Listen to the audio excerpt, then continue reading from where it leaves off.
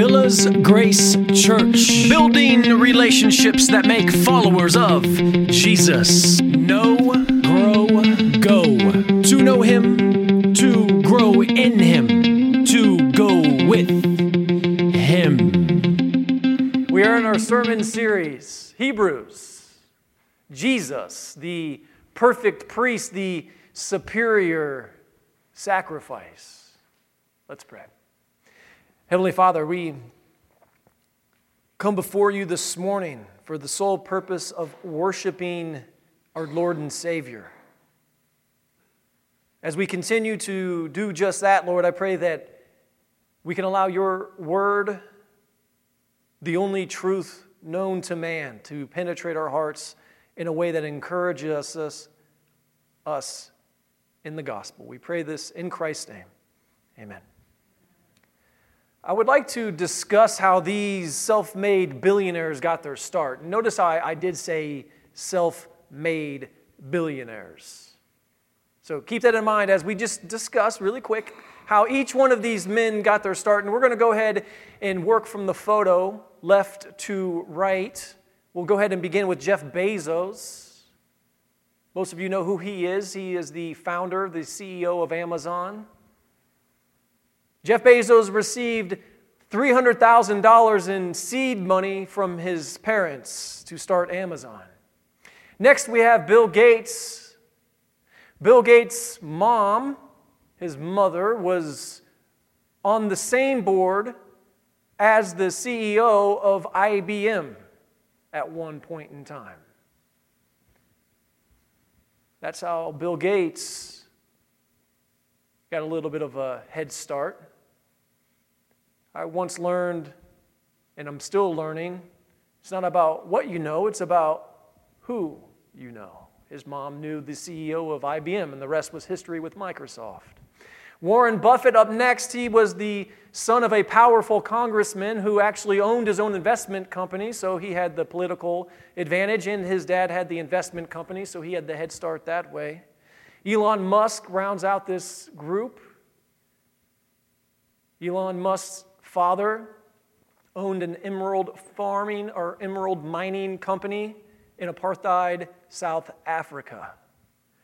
Brothers and sisters, there's absolutely nothing wrong with being a billionaire, a gazillionaire, a millionaire, whatever. There's nothing wrong with that. There's absolutely nothing wrong with receiving aid, especially from your parents. There's nothing wrong. I'm sure most of us at some point in time received aid ourselves. I'm not saying that any of that is wrong. After all, these men actually did something with what they received, didn't they? You have to give them credit for that. I mean, Jeff Bezos took that $300K from his parents and turned it into what we now know as Amazon. The problem, though, I have with all of this isn't with the fact that these guys are worth a ton of money. It's not the fact that they got to start from their parents. It's not what bothers me. What bothers me is when we say that they are self-made. Not one of these men can claim to be self-made. And I think just the brief bit of facts I shared with you says as much. In the Bible, Father Abraham, he didn't have that problem. And it's very clear today that we're going to see that. He didn't think that he was self-made. He knew that he wasn't self-made, but rather God-made. Money, fortune, and fame may be rewarding for many. All fleeting. It's all a chase that maybe even when you one day achieve that goal, it's just going to be the next goal down the road that you start chasing again, and then the cycle continues over and over. But for us as believers, we know what's truly rewarding. And what's truly rewarding for us is, in fact, salvation. What's rewarding is to have faith in Jesus. And this is the reason why we've titled our sermon this morning this: Rewarding Faith. Rewarding faith. We're going to be in the book of Hebrews, and what we're really going to see here is God rewarding our faith in Jesus. We're going to be in chapter 11, specifically looking at verses 8 through 22. Last week, we cannot forget that Pastor Jared encouraged us that those who receive the gift of faith will in fact be rewarded by God. So the appetite has already been whet for this particular subject from last week. But today, we're going to examine specific biblical examples of God rewarding His faithful. We're talking about Abraham. We're talking about Sarah. We're talking about Isaac. We're talking about Jacob. We're talking about Joseph today. So without any more being said, let's go ahead and get into the text and allow God's word to speak for us. Hebrews chapter 11, starting with verse 8 and ending in verse 22. By faith, Abraham obeyed when he was called to go out to a place that he was to receive as an inheritance.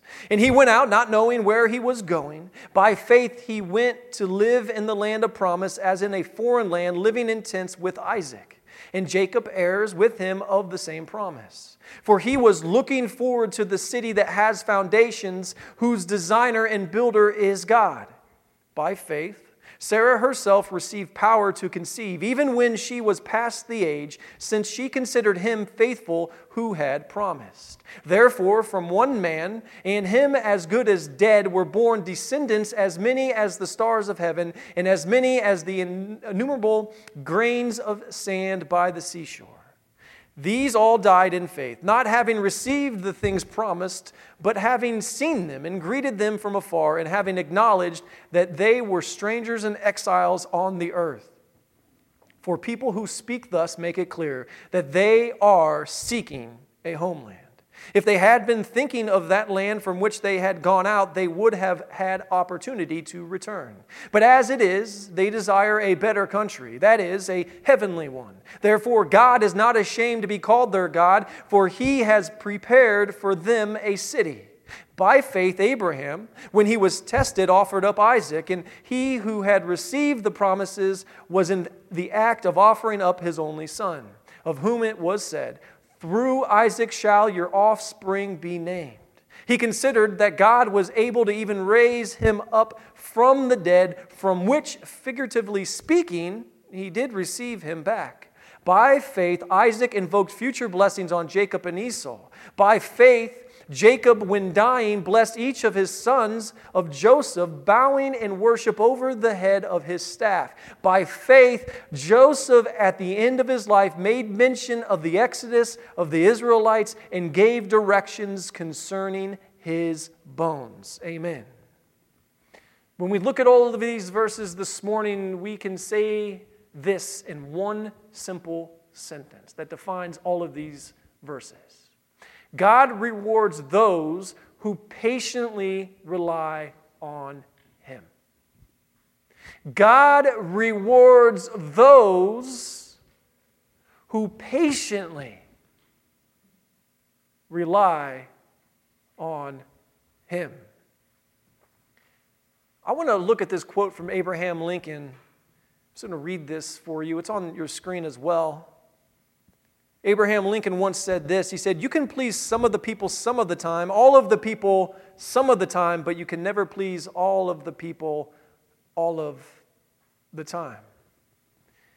This quote actually is something that most of us have heard before, but it reminds me of another quote that I read by a commentator, which actually states this: "If you please God, it doesn't matter whom you displease. And if you displease God, it doesn't matter whom you please." Brothers and sisters, hold on a second. Again, remind me, what pleases God? What is it that actually pleases God? Now, I heard somebody yell out obedience. Yes, that is true, but something comes first. Starts with an F, ends with an H, sounds like faith. Faith is what pleases God.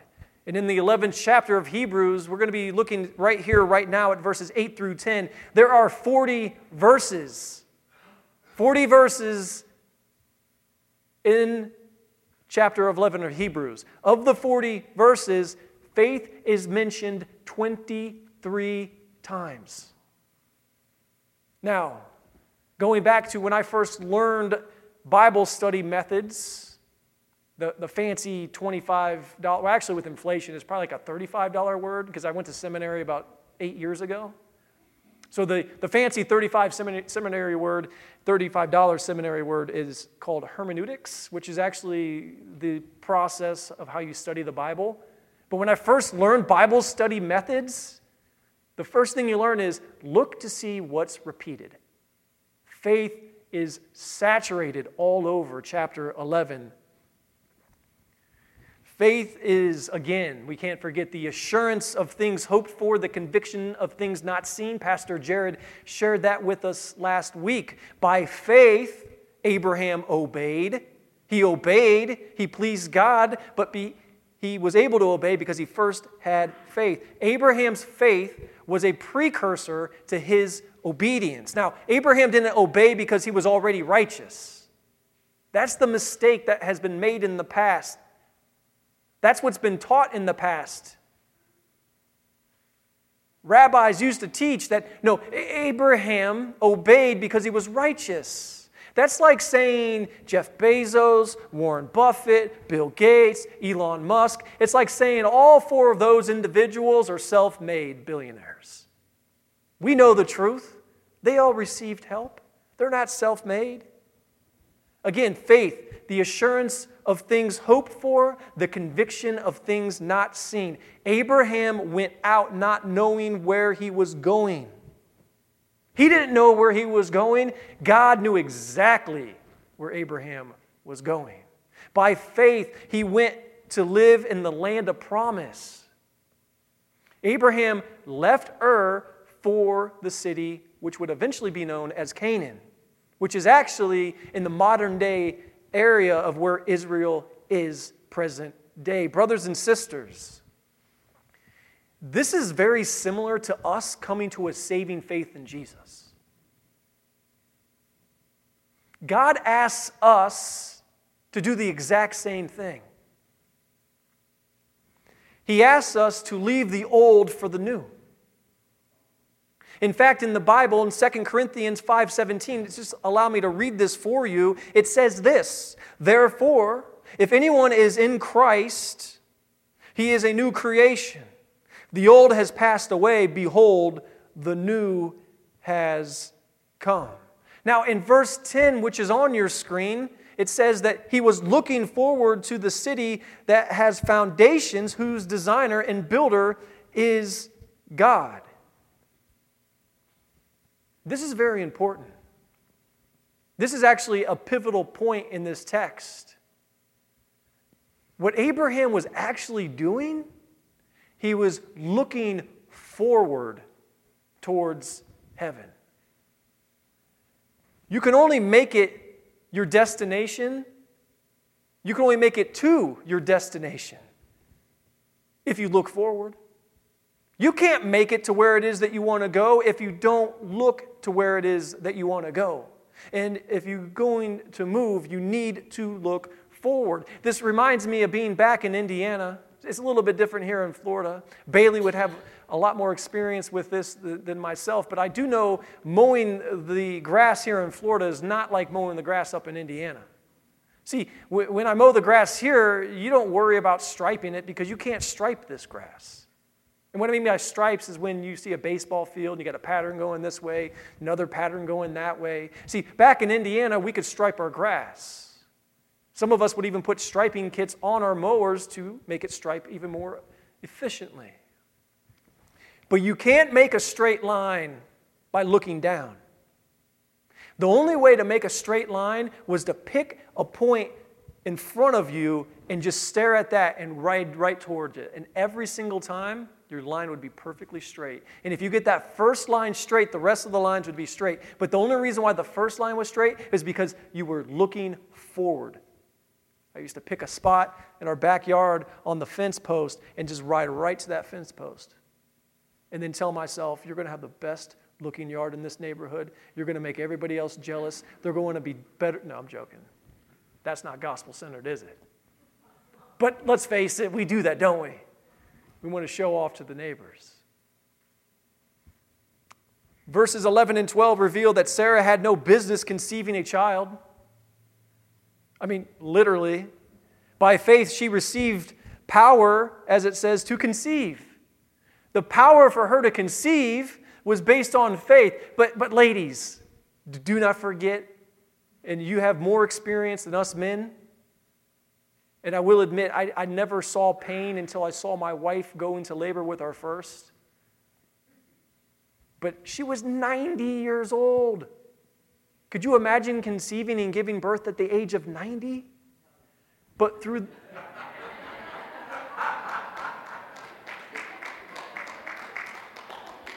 I mean, Miss Kathy, the best part about you saying that was with conviction, in confidence. Thank you, yes. But through faith, she had the power to conceive, which only happened because she considered him faithful who had promised. She thought God was faithful in his promise, what he had promised them. Like Abraham, Sarah herself kept looking forward. Verse 12, Abraham and Sarah, this just reminds me, I want to read this real quick and I want to share something with you. It says that we're born descendants as many as the stars of heaven, grains of sand by the seashore, all the sons of Abraham. I am one of them, and so are you. So let's just praise the Lord, right? This reminds me of this family photo from my dad's side of the family. I always have fond memories. It was the last photo where all of us got together. Actually, there was one that wasn't in the photo. He's now deceased to this day, but I'm glad that he actually made the photo even though he wasn't there, because somebody had a portrait that they had painted of him, and we held it up. But it was a picture of my dad's brothers and sisters. There's 6 brothers and sisters, 6 siblings, and my grandparents were in the middle. And it's just the coolest photo to me because it's my grandma and my grandfather, my aunts and my uncles, and then all my cousins. And you look at the photo and you see, wow, just because these 2 people came together, all these other people now exist. That's what God did with Sarah and Abraham because they were faithful, because they believed in his promise, because they kept looking forward. And that's why it says, we're born descendants as many as the stars of heaven, grains of sand by the seashore. In verses 13 and 14, neither Abraham, Isaac, or Jacob would ever possess the promised land. And that's the crazy part. They've been rewarded by God, but they never actually received what it is that they were actually moving towards. It was until 500 years after Jacob died that Israel first possessed Canaan. Talk about patiently relying on God. Even to the point to, like, in your natural life, in this life, you don't actually get what it is that you thought that you were actually going for, because what God actually had for them was greater. It was better. Now notice how they died. How did they die? What does it say? They died in faith. But they died in faith doing what? Looking forward. One commentator says this. He says that God's promise is as good as the reality. I think that that's what these men experienced. The promise alone was as good as the reality. They never actually experienced the reality of Canaan, but the promise was just as good every time with God, because God is always good. Like Abraham, Isaac, and Jacob, we too are strangers, and as it says, exiles on this earth. We are nothing but sojourners passing through, because this earth is not our home. Like Abraham, Isaac, and Jacob, we too are seeking a homeland. We should live on this earth in this day and age feeling uncomfortable because we're not there yet. We haven't arrived. We haven't laid a foot yet in our natural homeland. Remember, it was 500 years after the death of Jacob that the land of Canaan became a reality for Israel. They were nothing more than temporary residents on this earth. We are nothing more than temporary residents on this earth too. Brothers and sisters, the county we live in, the country we live in, the state we live in, the city we live in is not our home. The continental United States is not our home. Keep looking forward to the homeland. Our home is not on this earth.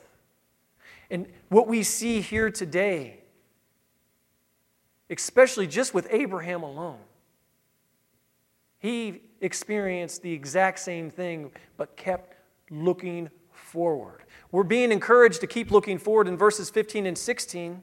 See, the thought of turning back to Ur for Abraham never even occurred to him. God asks us to, as we said, to leave the old for the new. Brothers and sisters, faith is not looking back. It's looking forward. Remember what happened to Lot's wife? When they left Sodom and Gomorrah? Where did she look? She looked back. She turned into a pillar of salt. Church, we have to keep looking forward. God is asking us to leave the old for the new. Verse 16 reveals something that's really interesting. Without faith, God is actually ashamed of us.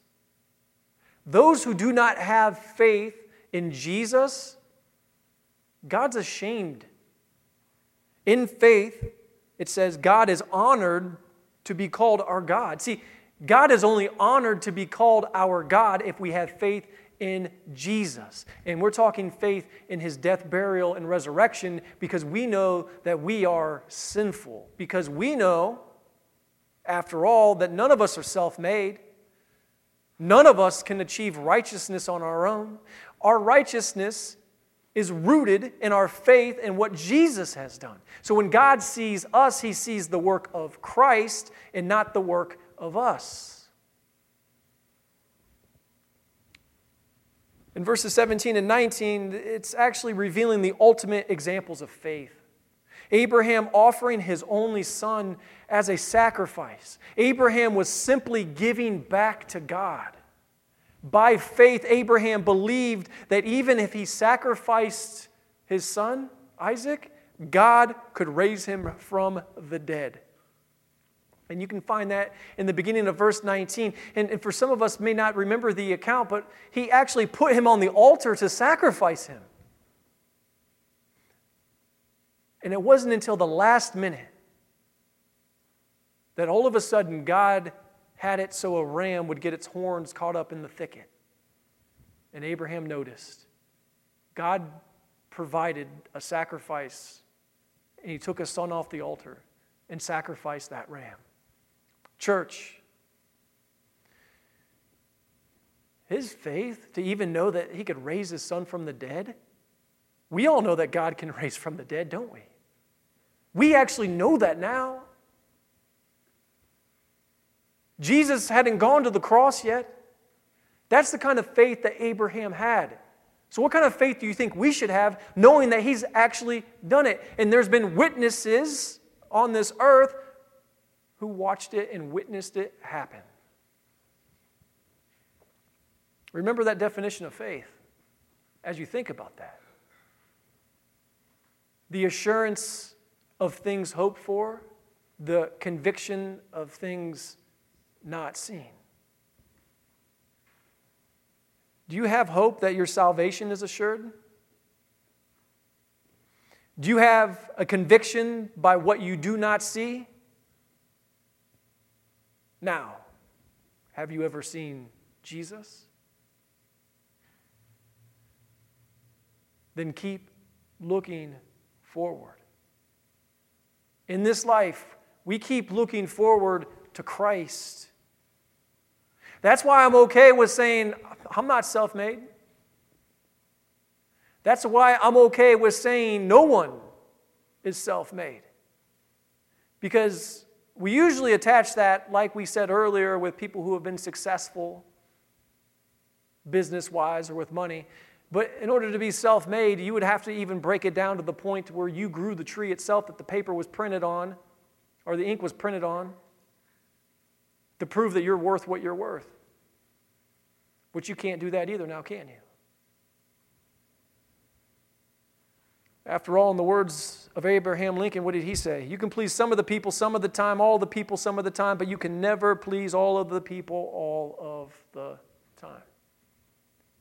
For us Christians, we know that because if you please God, it doesn't matter whom you do displease, and if you displease God, it doesn't matter whom you actually please. See, faith is what pleases God. Faith is what keeps us looking forward towards Jesus. So as I go back and re-mention the Bible study methods of looking at things that are repeated, and we see how many times the word faith is mentioned in the 11th chapter of Hebrews, think about how many times we've said this morning, keep looking forward. Keep looking forward towards Jesus. Faith allows us to do so. And even though we see what happened to Abraham, Sarah, Isaac, Jacob, even though they didn't necessarily receive everything that they had faith in this life, they kept looking forward towards eternal life because they knew that only God could provide that for them. It was nothing that they could do on their own. And with all that being said, we can summarize all of which into this sentence that says this: faithfully looking forward to Jesus is what pleases God. It is that simple. When we faithfully look forward to Jesus, it pleases God. So we can say with confidence, faithfully looking forward to Jesus is what pleases God. God's pleased in us by our faith. And one last time this morning, our main idea stated this: God rewards those who patiently rely on Him. So, as Joe comes up and joins me,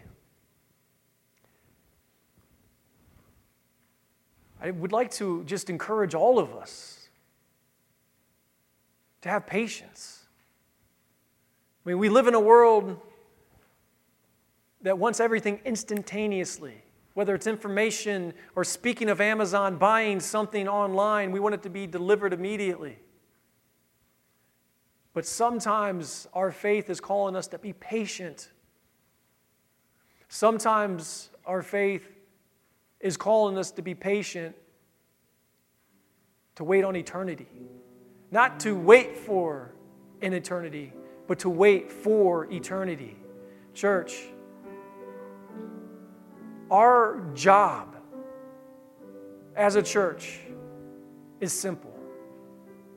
When we say know, grow, go, we're saying we want to know Jesus, who we're looking forward to. We're saying we want to grow in Jesus, who we're looking forward to. We're saying we want to go with Jesus, who we're looking forward to. For what reason? What is our purpose? It's simple. Our purpose in this church age is to simply share the gospel. And the Lord has given us examples in such Abraham. Simply follow his example.